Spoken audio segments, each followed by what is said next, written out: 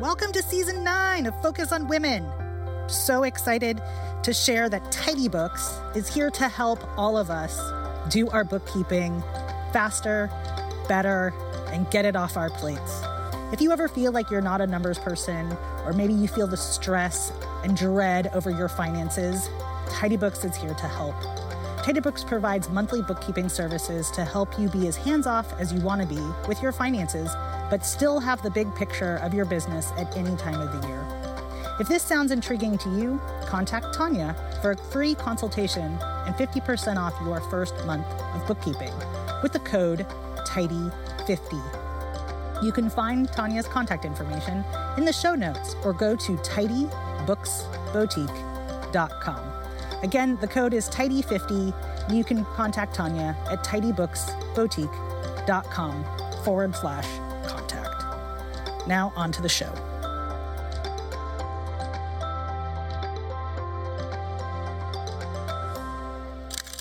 Hi, this is Tracy with Focus on Women, and I'm here today with Micah Morton. She is based in Brooklyn, New York, and she is on the Big Leo roster. As many of you know, Big Leo is one of our co-founders of Focus on Women. I'm super excited to talk to her. She is a food stylist, a recipe developer, a dancer, an actress, I think. She's got a great story of how she came to follow her passion and her love for cooking. So welcome, Micah. Hello, good morning. Thank you for having me. Sure. So take us back. Are you originally from New York? And, did you always know you had a love for food and cooking, or did you start your career first? I think you started your career first maybe in dance and stuff like that, but tell us a little bit how you got to where you are. Well, I'm a California girl. I'm from Los Angeles, born and raised. I went to Performing Arts High School. I went to Crossroads, sort of the school in terms of Hollywood stuff, right? To put it mildly. And yeah, I started out thinking I was going to be one type of artist and morphed into another over many years. So cooking, my family is a family that has a lot of cultures. And so my parents cooked all the time. And we were expected to cook too. And we had to make things for ourselves that we wanted that might be special because my parents weren't making special food. So that was kind of the beginning, being allowed to turn on the stove and do things with my family, but also just by myself because I'm a natural baker. I always was. And that was because no one in my house baked. My mom didn't believe in white flour, white sugar. So I had a lot of challenges in that area. We ate very well in terms of savory foods. My dad even made hot sauce all the time and things like that. But desserts was not happening. So that's kind of where I began to bake for real, was just realizing that I could interpret a recipe, and I was pretty good at just sort of understanding how things work. Wow. So was that kind of at a young age, or how old were you when you? Yeah, I would say about 7 or 8. I was already making pancakes and things like that. That's probably like the only baking that my mom did was pancakes or like an icebox key lime pie every once in a while, that sort of thing.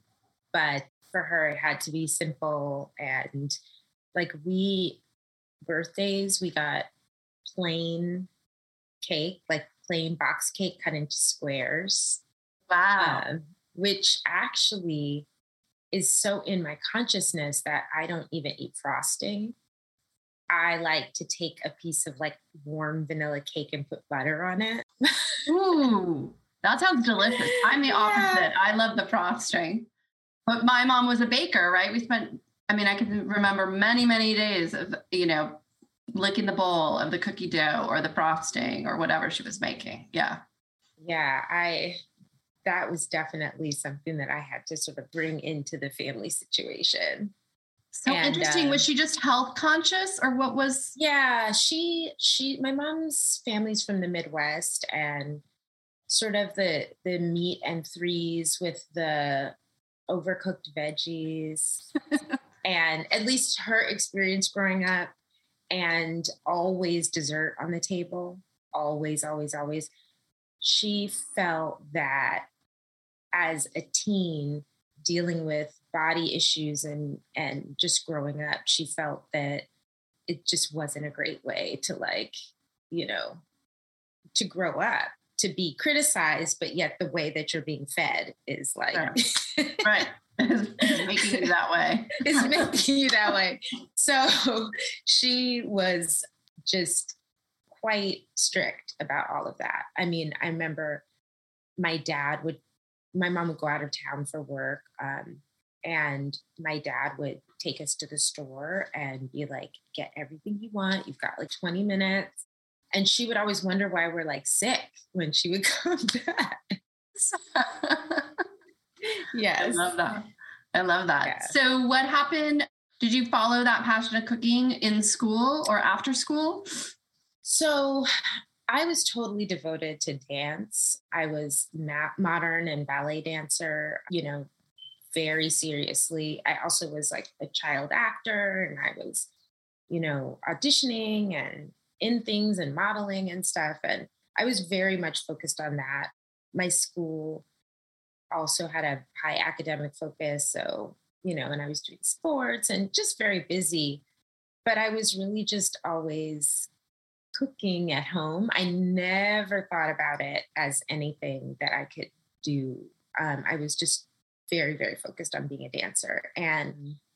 But it's funny, the whole time, I guess from high school on, when I began to start cooking dinner parties and, cooking whole meals for my parents' friends and people coming over, and people kept telling me, oh, you're missing your calling. You're missing your calling.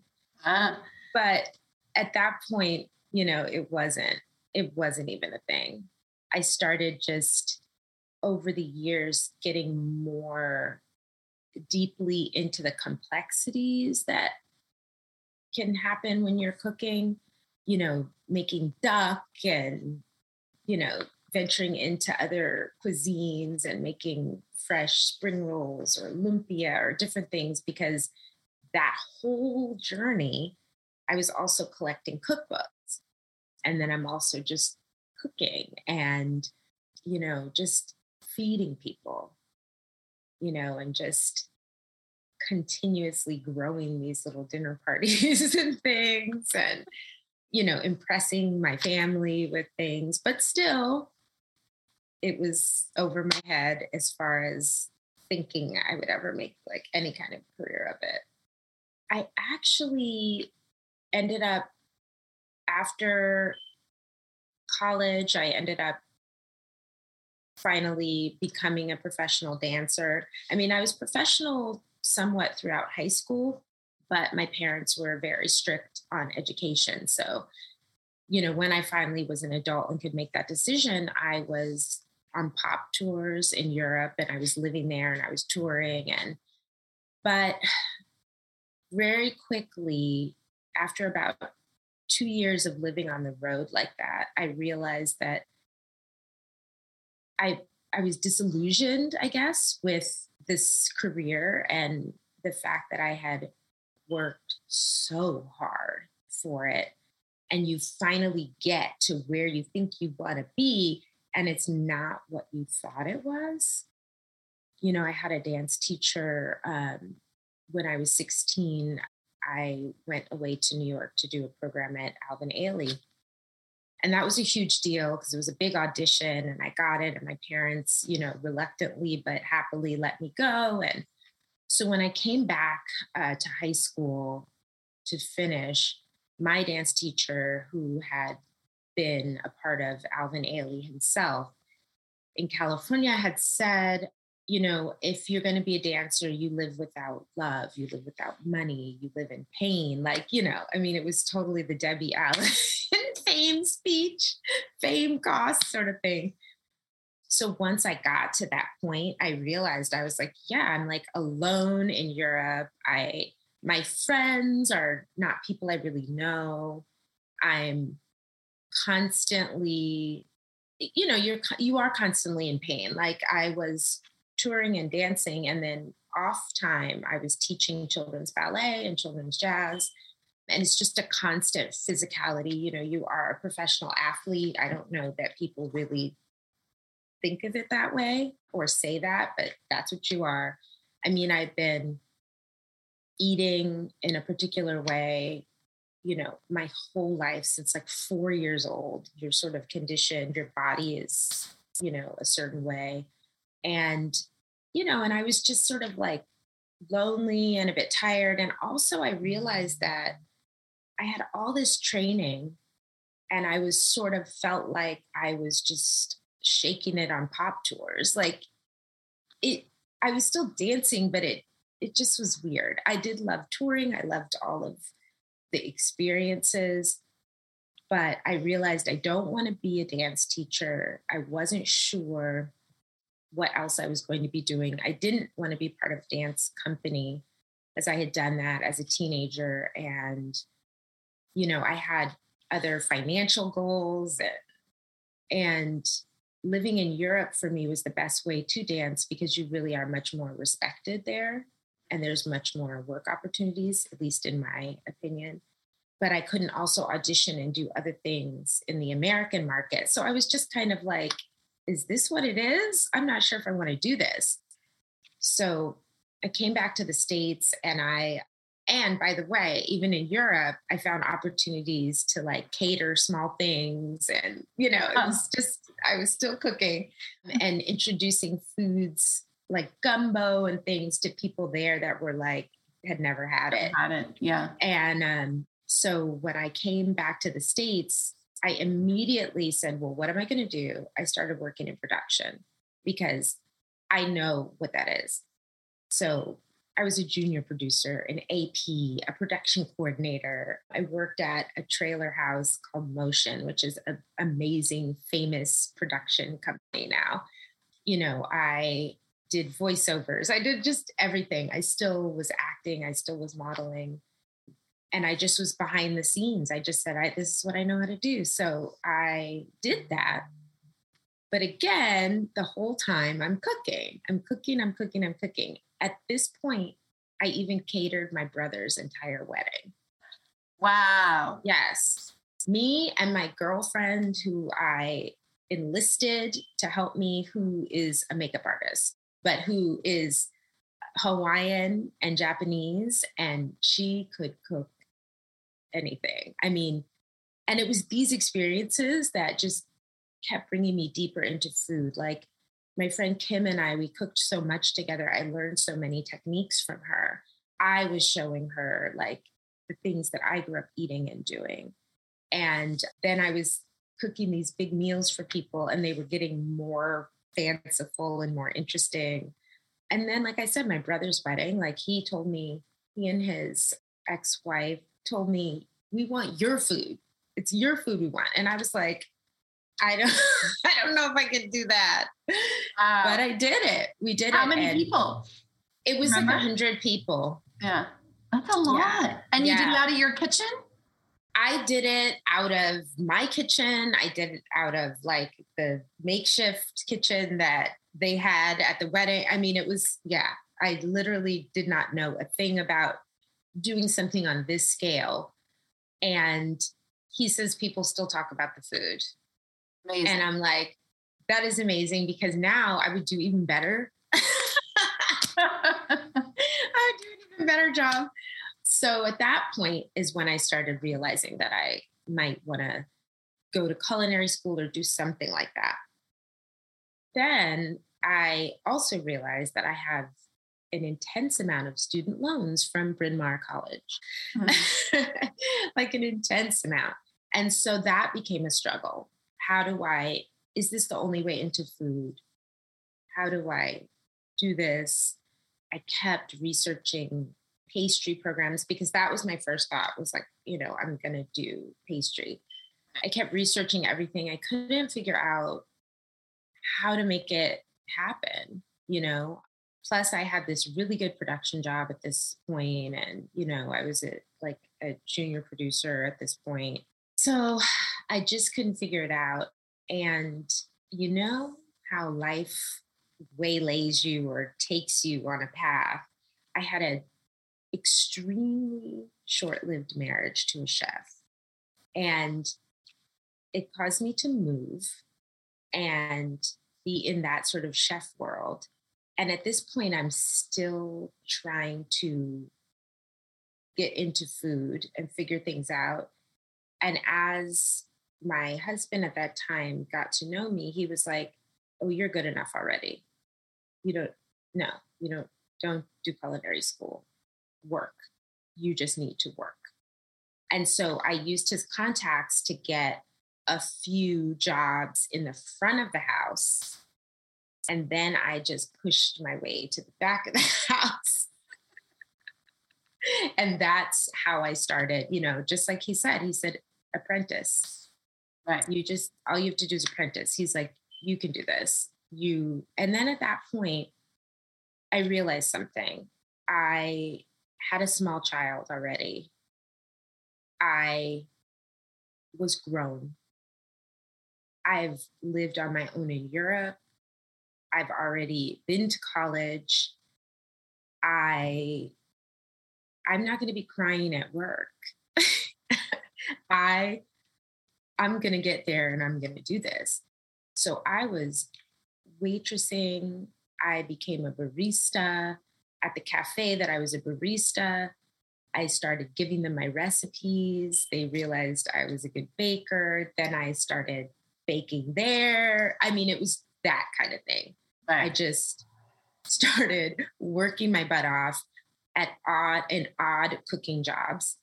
One of my hugest inspirations is Valerie, who is the chef of Geechee Girl Rice Cafe in Germantown, Philadelphia. She and her sister Lee own this restaurant. They hired me as a waitress at that time because I was living in Philadelphia. And she's one of those people that I just moved in on and soaked up everything I could from her. And she was like, agreed, you can do food. You can cook. You're going to do this. And she helped me with so many things. And I learned so much about food and the experience and working in a restaurant. And she and her sister were just so giving. And they are culture ambassadors because I had never even realized that there was an actual Geechee restaurant. She knew all the best chefs in town. She was, highly regarded and therefore was a nurturer and a giver. And that's what food people are. So that is where I turned the corner. And I never looked back in that sense. Wow.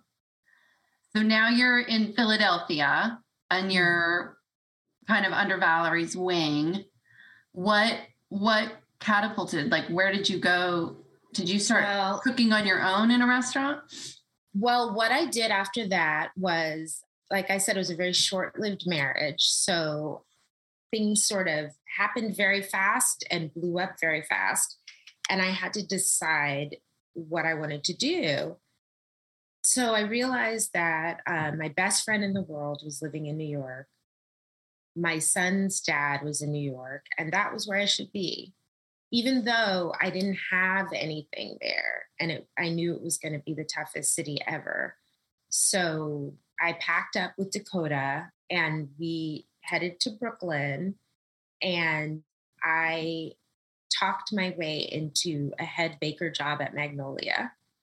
Wow. Yeah. And I just cranked it out. I was one of the last people hired when it was what it was, when Elisa Torrey was still there a touch, but leaving the business. She was just selling it basically. So I was trained in the original way there. And I just took it in, soaked it all up. I learned how to do massive amounts of things fast, And again, I'm natural with baking. It just sort of like, it's something that I feel in terms of me at home. Like I said, my mom did not have like a mixer at all. She just had the hand one. Right. So I learned everything with a wooden spoon. Wow. Doughs, everything.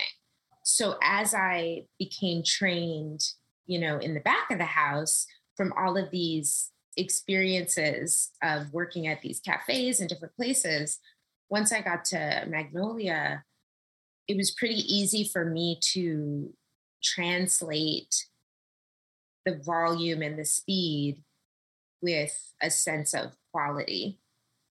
And that's actually where I began to have a second disillusionment in my life, was sort of becoming of higher position there and having people underneath me that I had to train and work with, that, you come in at 4 a.m. on your baker shift, and I'm going through the racks and looking at everything and seeing that, well, these things are overmixed and these things are this or these things are that. And, we're talking about hundreds and hundreds of cupcakes or whatever's going on. Right. And for me, that also started this new challenge of, well, I like to do everything perfect, even at high speed. And it should, when someone buys a $6 cupcake, it should be the same way every time Right. they buy it. And so I began to realize, and it's kind of my whole life, my parents have a very, very strong work ethic.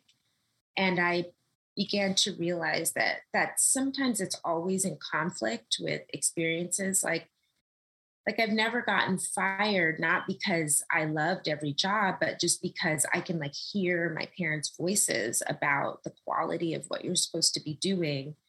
And I would be so it would fill me with shame if I was not doing the best or the most.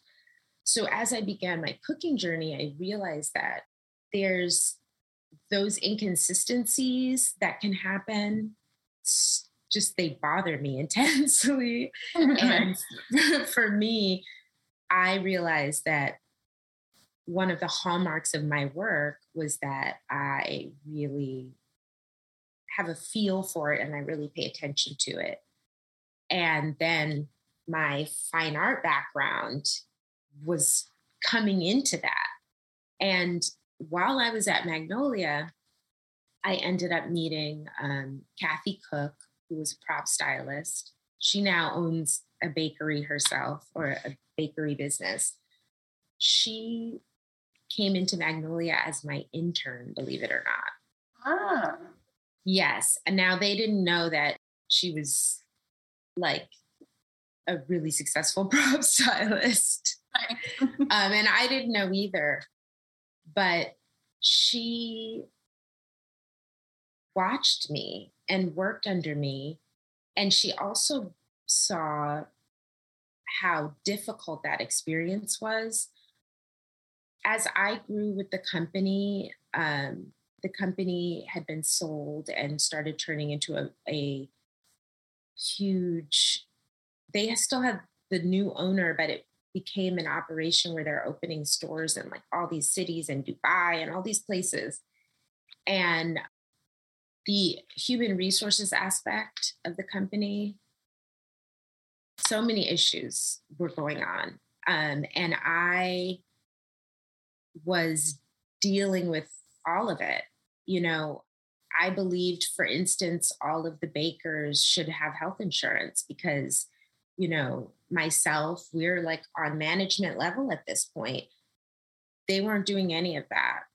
And so, I was keeping my work high quality, but also making some noise. And I was just like not happy. And I realized that that is also a very difficult part of the restaurant industry.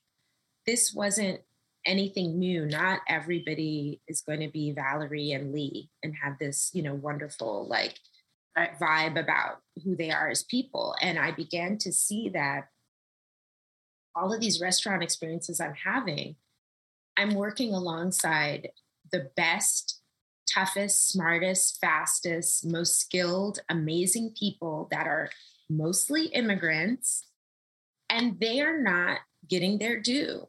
And these are just, oh my God, when you talk about people say things about being unskilled, no, the skill level is high, high, high. Right. And yet. And work ethic. Yes. And the pay and everything else is not commensurate. And also the sexism that I'm experiencing in the kitchen, like it just was where it's so hot in this kitchen. I was like, I want to get out. I realized that someone had once told me the quicker you learn a lesson, the quicker you get out of a situation and onto your next thing. So I began to think of my life in that way of, all right, so now I'm a chef. Right. But I don't like working in restaurants and in these businesses. I don't like it. So cycling back to Kathy, when she left her internship, she pulled me aside and she said, you're not meant for this. You're meant for something else. And this makes me emotional because she doesn't realize she's a very humble person, but she changed my life. And for a woman to reach out that way to another woman and share that experience, she said, you are a food stylist.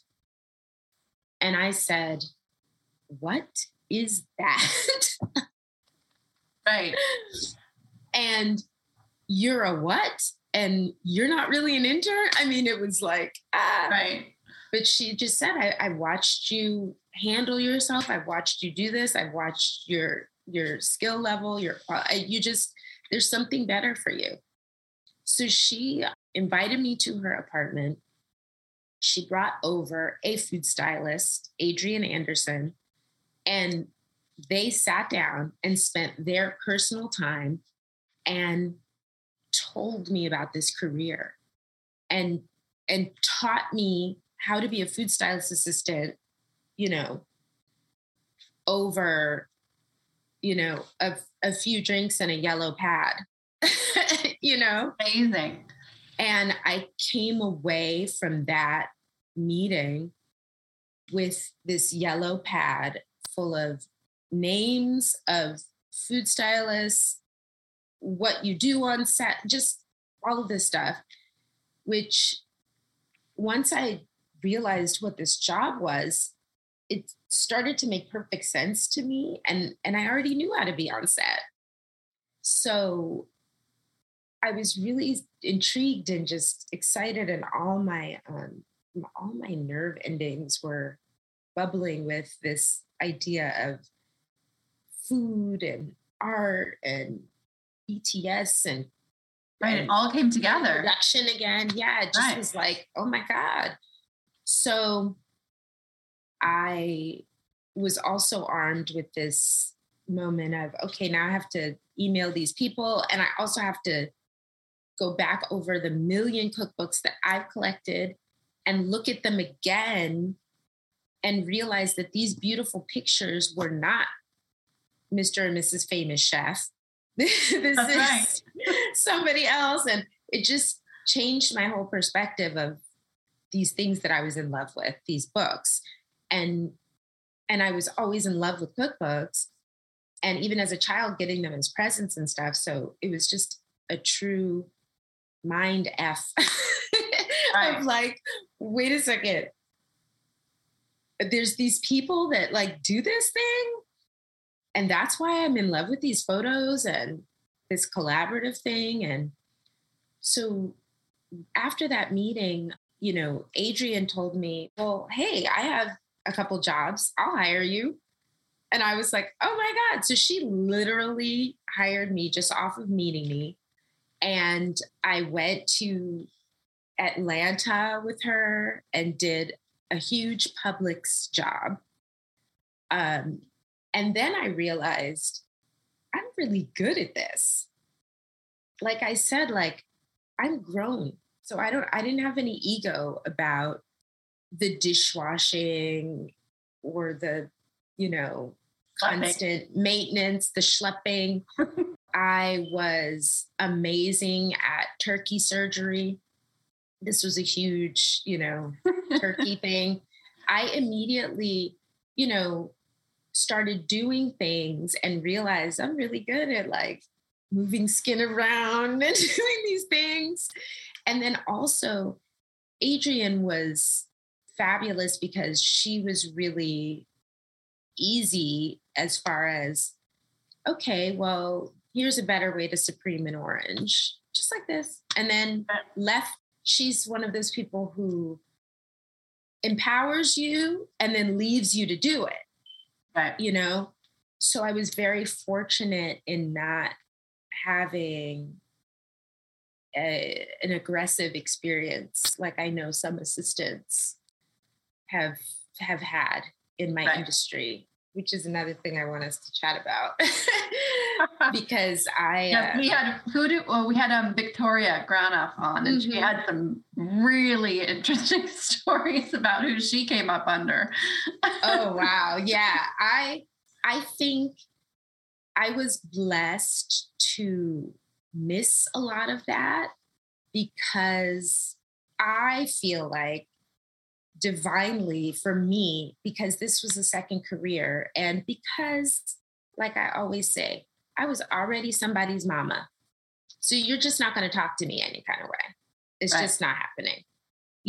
I had a couple of moments where I had to, pull someone aside and say, look, I'm here to make you shine.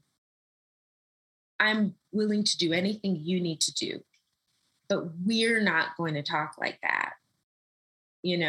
We are not going to speak to each other that way. And I know you're not going to be speaking to me that way. So if this is an issue, just let me know now. Whereas I think younger assistants, they are, so open and so eager and thinking that this might be okay, the way they're getting treated, or they have to do this, no. And, I just wasn't raised to be that way. I wasn't raised to treat other people that way. So fortunately, the people that I was work wife to, because you really start working with people, you work with them a lot, were just very dignified and graceful.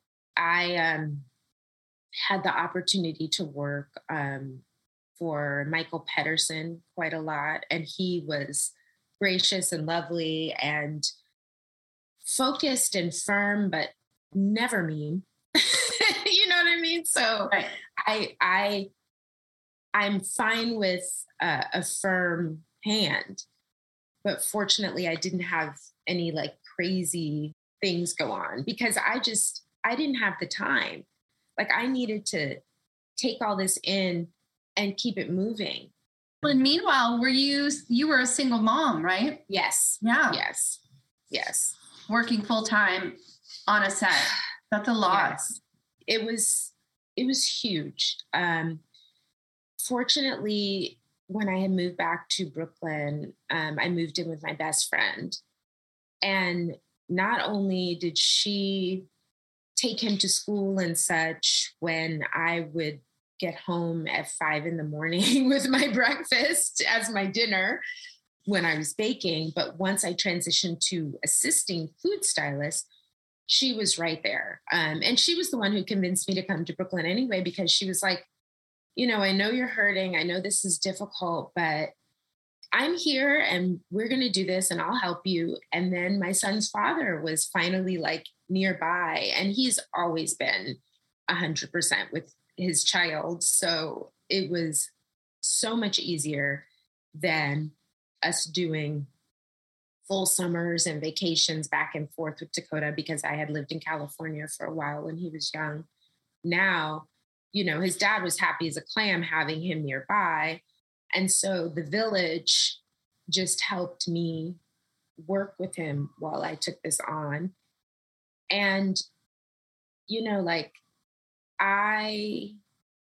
as I started to move into assisting, I ended up having a new relationship and a second child, because at this time in my life, since it's a second career, I can't stop the forward movement of my actual life to do this.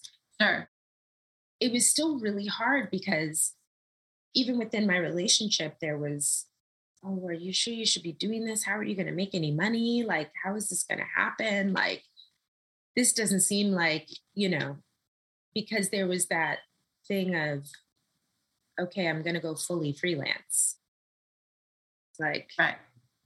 How do you do this? And I started realizing that quite a lot of stylists are independently wealthy or have a background that allows them to do this job. And I didn't have any of that going for me. I didn't have, it was me. I was paying my own bills. And, like I said, I have kids. I was pregnant when I fully went freelance. And also, I was, the only woman of color food stylist, aspiring food stylist that I had ever seen. Mostly the only person that looks like me on every single set I was ever on in this industry. Wow, let's talk about that. Yeah. That was difficult because people hire their friends and it's a very insular business, or, people get their recommendations, however, and they are amongst each other and there's no reason for them to reach out and think, well, everyone looks like me on set. I've always found it funny in my entire life how, I have experienced everything within my experience in the US through a white lens, as far as being one of a few Black girls in my school, being the only Afro-Cuban everywhere, like in spaces, everywhere. So I have friends of all, walks of life, but yet so many people that I know don't have any Black people within their universe at all. And so for them, they just don't even think that every day they go to work on set and they see the same people. Every single person looks like them. And honestly, the only thing they're thinking about is, oh, maybe there's not enough women, or I want to see women photographers, or I want to see whatever. They don't think anything else. Meanwhile, once I get on the scene, I'm the only color up in this piece every single time. Every single time. Even today, you think? Is it well, today it's a little better, but it's better because so many dams burst, right? After George Floyd. It's even better for me, and I've had people say, oh, does that make you feel funny that, you might be getting more work now because of whatever? And I'm like, no, because I have the receipts. I've been sitting on this portfolio of mine, grinding for years. I assisted for 6 years. Wow. I didn't come up in here and assist for 1 year like so many people now and say, oh, I'm ready.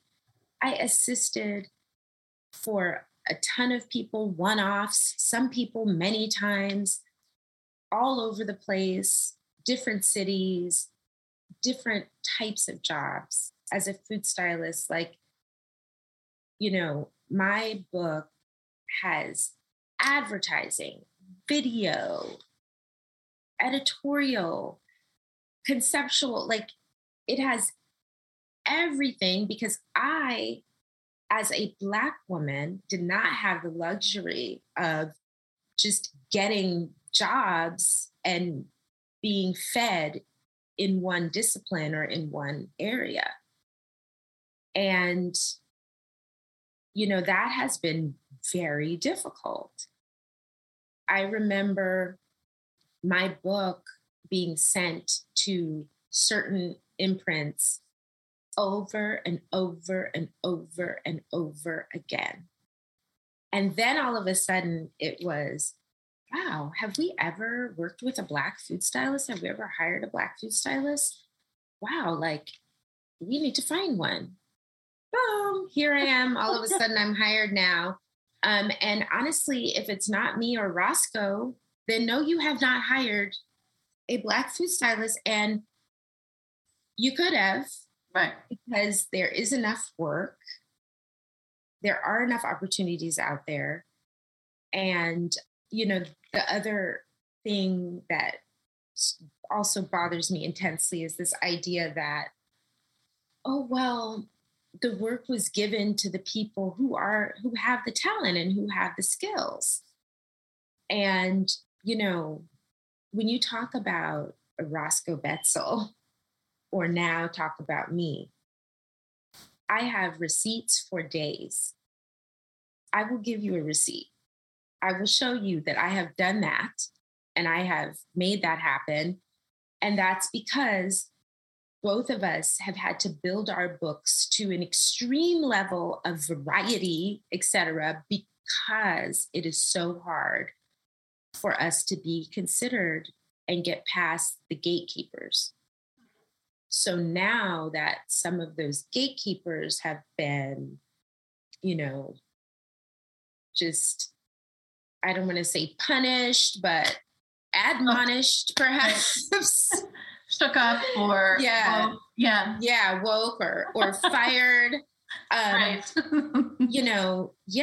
Then people are like, oh, wow, she's really good, or, they're really great, or whatever. How have we not heard of her? Right. How have we not heard of her? And then it's kind of like, well, yeah, I'm still okay with that, because now when you see another person who looks like me, or you get these emails from these random assistants and you Google them or you look them up, maybe you will be more inclined to hire them.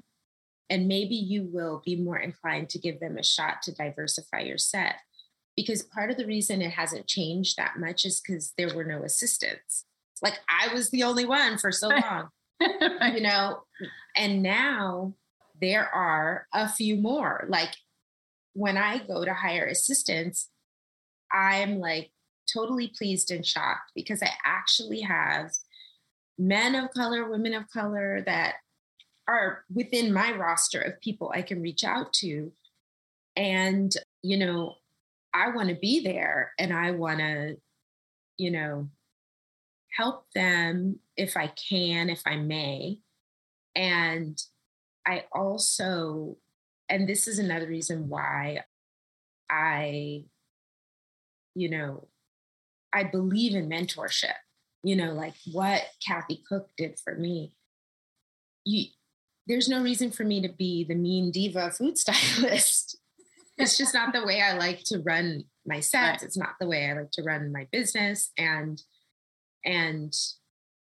those future, Black American, Black Latino food stylists, Asian women, though that future of people of color in this behind the scenes work with food, they have a lot more challenges than other people. It's not generalizing for me to say that for the most part, you're not going to find the independently wealthy food stylist assistant in my community that has parental resources or whatever it is so that you can front a job. And this is one of the things as I get to know my assistants that I'm readily available to talk about because it's something I still struggle with. The fact that how are you going to tell, and you couldn't have told me at this time, this young Afro-Latina, you couldn't have told me at this time that I would need thousands and thousands and thousands and thousands of dollars just to do 1 or 2 food styling jobs as a lead key stylist. That is a huge barrier to me for young people of color trying to come up into this space.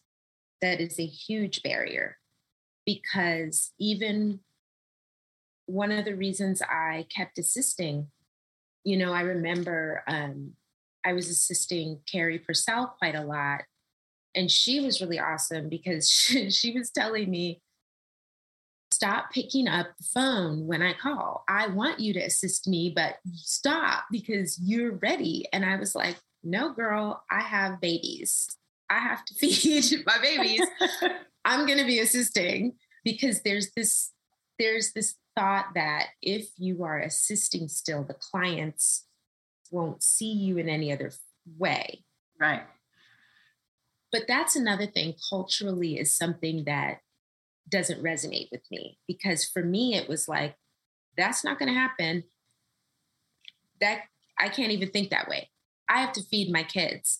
So I'm going to be assisting and you're still going to see me as someone you can hire later. I'm going to figure it out. And that's what I did. I still got key jobs, lead jobs, and also had a foot into assisting. But when Carrie said that to me, she was right in that way of like, there is a point when I have to take the plunge. Sure. For me, it wasn't what somebody's image of me was because as a Black woman, I knew it was going to be hard. It had been hard the whole way.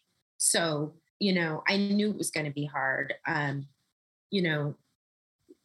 in that way, I knew that I needed to just figure it out. And I had to keep assisting because when I decided to take the plunge as a full-on 2 feet in lead stylist, I remember I had culled together $10,000, like culled it together. And I'm like, great, I'm ready. I was in a pile of tears after 2 weeks because that was like 3 jobs. Will you explain what you mean by that? Is it because you have to front the food cost? Is that? It's because you have to front the food costs, pay for your assistants, all of that stuff. So I did like 1 cookbook and 2 ad jobs, and that entire thing was out the window.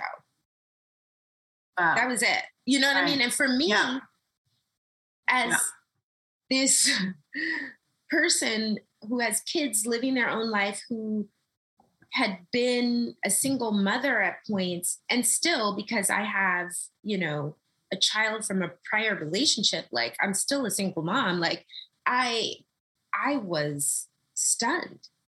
I mean it, and paying rent in New York and living your life and trying to get things done. Like I was like, I can't take in any more jobs because I have no more money. And then the fact that these huge companies with all of the resources they have take 3 months to pay you. It's impossible. Yeah, the money is, I think that's an interesting thing to point out about having to have something to rely on if someone doesn't pay on time. That's a really good tip for people who don't think about that.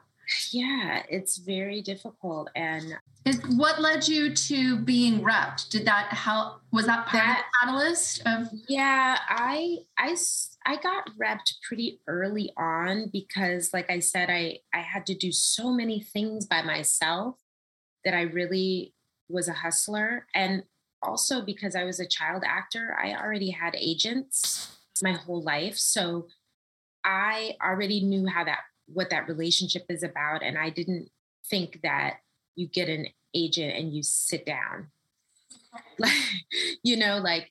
I would always, my first agent, James Taylor of James Reps, who was phenomenal for me. We built something really great together.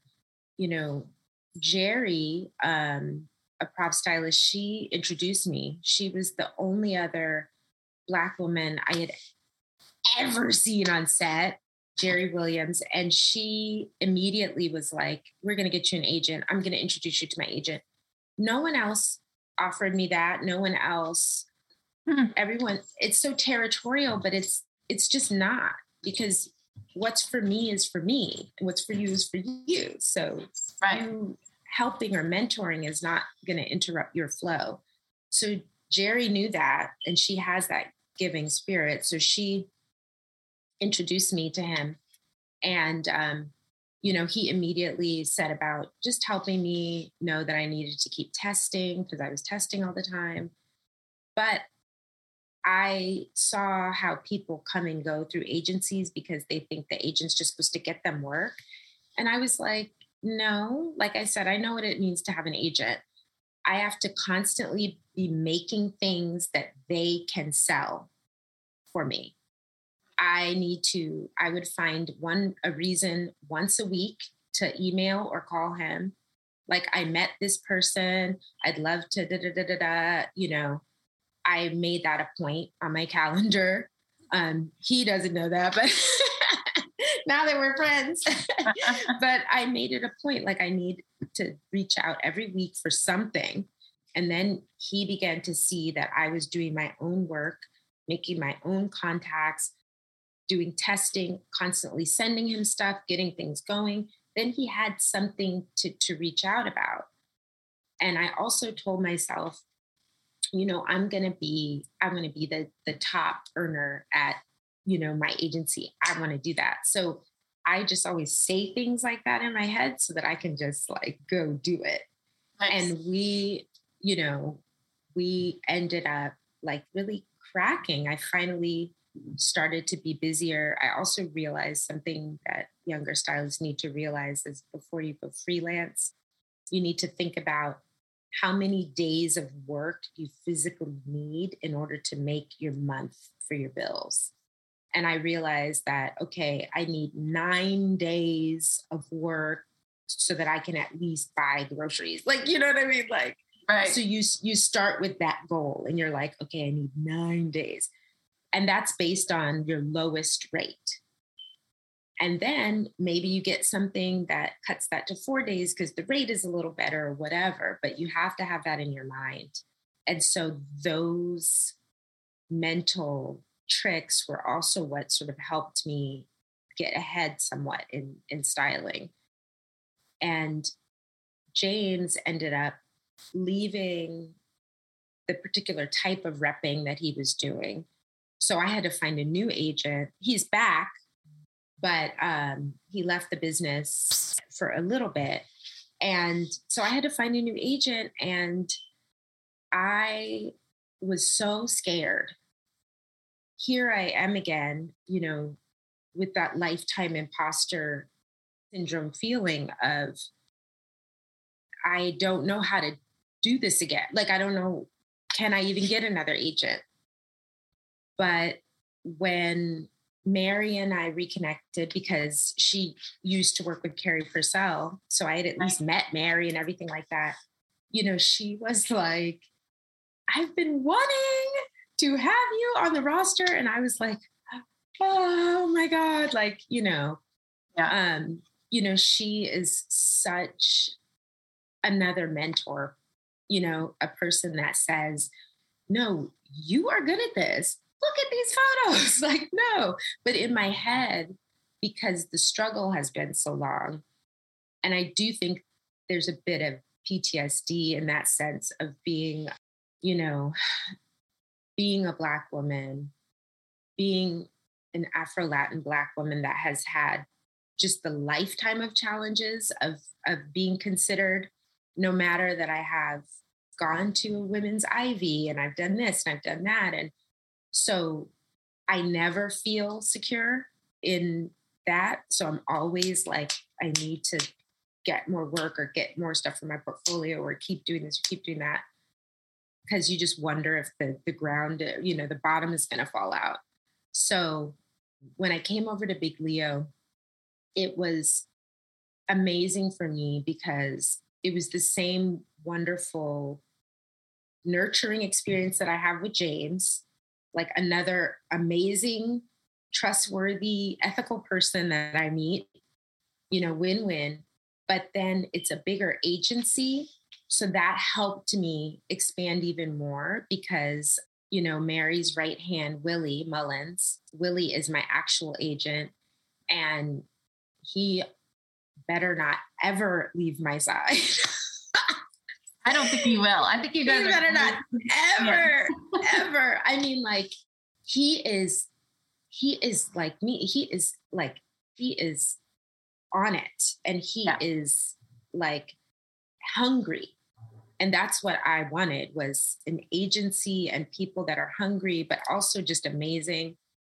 And, Willie and Mary just, I don't know if they realize how much they keep me afloat as, a single mom of two, a child in college, a child in junior high.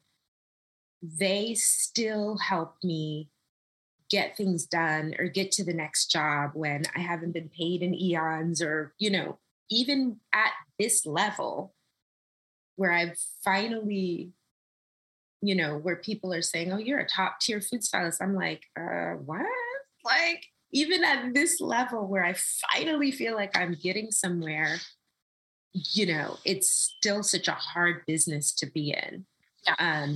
So I know some people feel that having an agent is expensive, but that money is the best money spent to me, because I need more than me looking for jobs for me. I'm doing it. Willie's doing it. Mary's doing it. Kimberly's doing it. There's all of us now helping all of the people in the roster, but I know that like all this team is helping me, and they also protect you. Like, my rates got better because people negotiate with you differently when you have an agency. Certain things slow down in a way, but for me, especially as a Black woman, I gotta have an agent because they help me get past a lot of the gates. And Willie truly understands some of the BS I deal with. Like, I don't ever wear aprons on set, ever, because clients will go right to my 20-year-old assistant thinking that they're me. Unbelievable. And, Wow.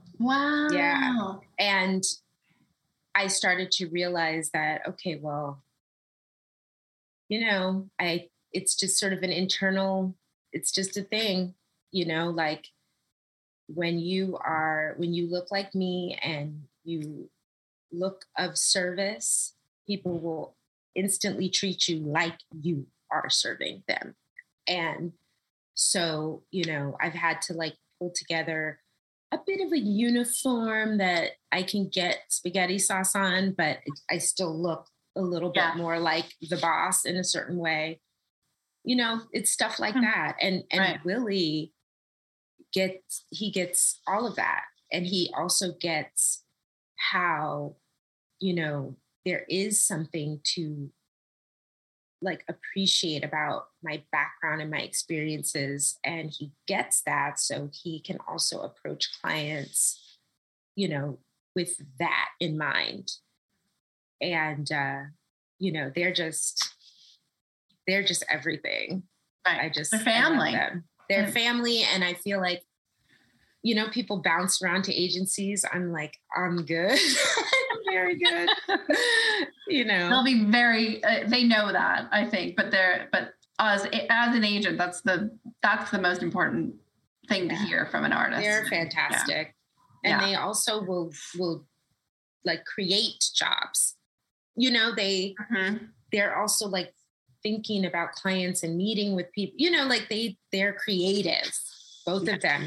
Willie's an artist himself, and they're just creative people, so they always think that way. So I feel like I have a home, and I feel like I finally am getting somewhere. Yes, I mean I'm definitely want to have you back, because we could go on forever. There's so many good things to talk about your career. Yes. And I'm so appreciative that you took the time to spend with us this morning, because it was Thank you. Really cool to hear your story. I've obviously known you for a few years, but I didn't know how it all evolved. Yeah.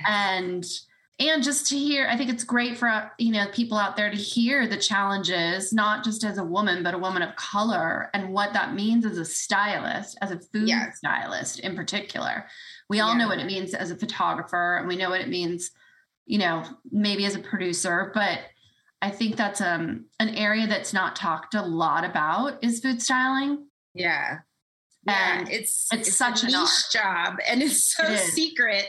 It's so secret. And like you said, I think the previous food stylists we've had on have assisted for many, many years in order to get where they are. And I think that's really important for the younger generation to realize. Yeah. That you have to pay your dues. You have to. And if I could like leave them with that last thought that, like, I know you're ambitious, but when you get in front of a client that would like you to pivot and you don't know how to pivot, that's where the holes in your skill set come down. Food styling is not all a guessing game, and you have to be on many advertising sets and many this and many that, not only to learn techniques, but then to learn problem solving and how to be calm enough to let the 20 people that are peering so deeply into the one piece of broccoli on the screen, that you have to know how to alter things or work through things. And 1 year or 2 years is not going to teach you that. Yeah. Well, thank you so much. Tell people where they can see your work. How do they find you, Micah? They find me on www.bigleo.com. And my Instagram is curlygirlcooks, all one word. Yeah, right now I'm reformulating my website because the web company that was hosting my site died. So now I'm back to square one. And I am a food stylist, not a web designer. So this is a bit of a problem right now. But Big Leo, lovingly puts all my work up. So I'm relying on that right now. Perfect. And you can find us at focusonwomen.org. Make sure to subscribe at iTunes or Spotify.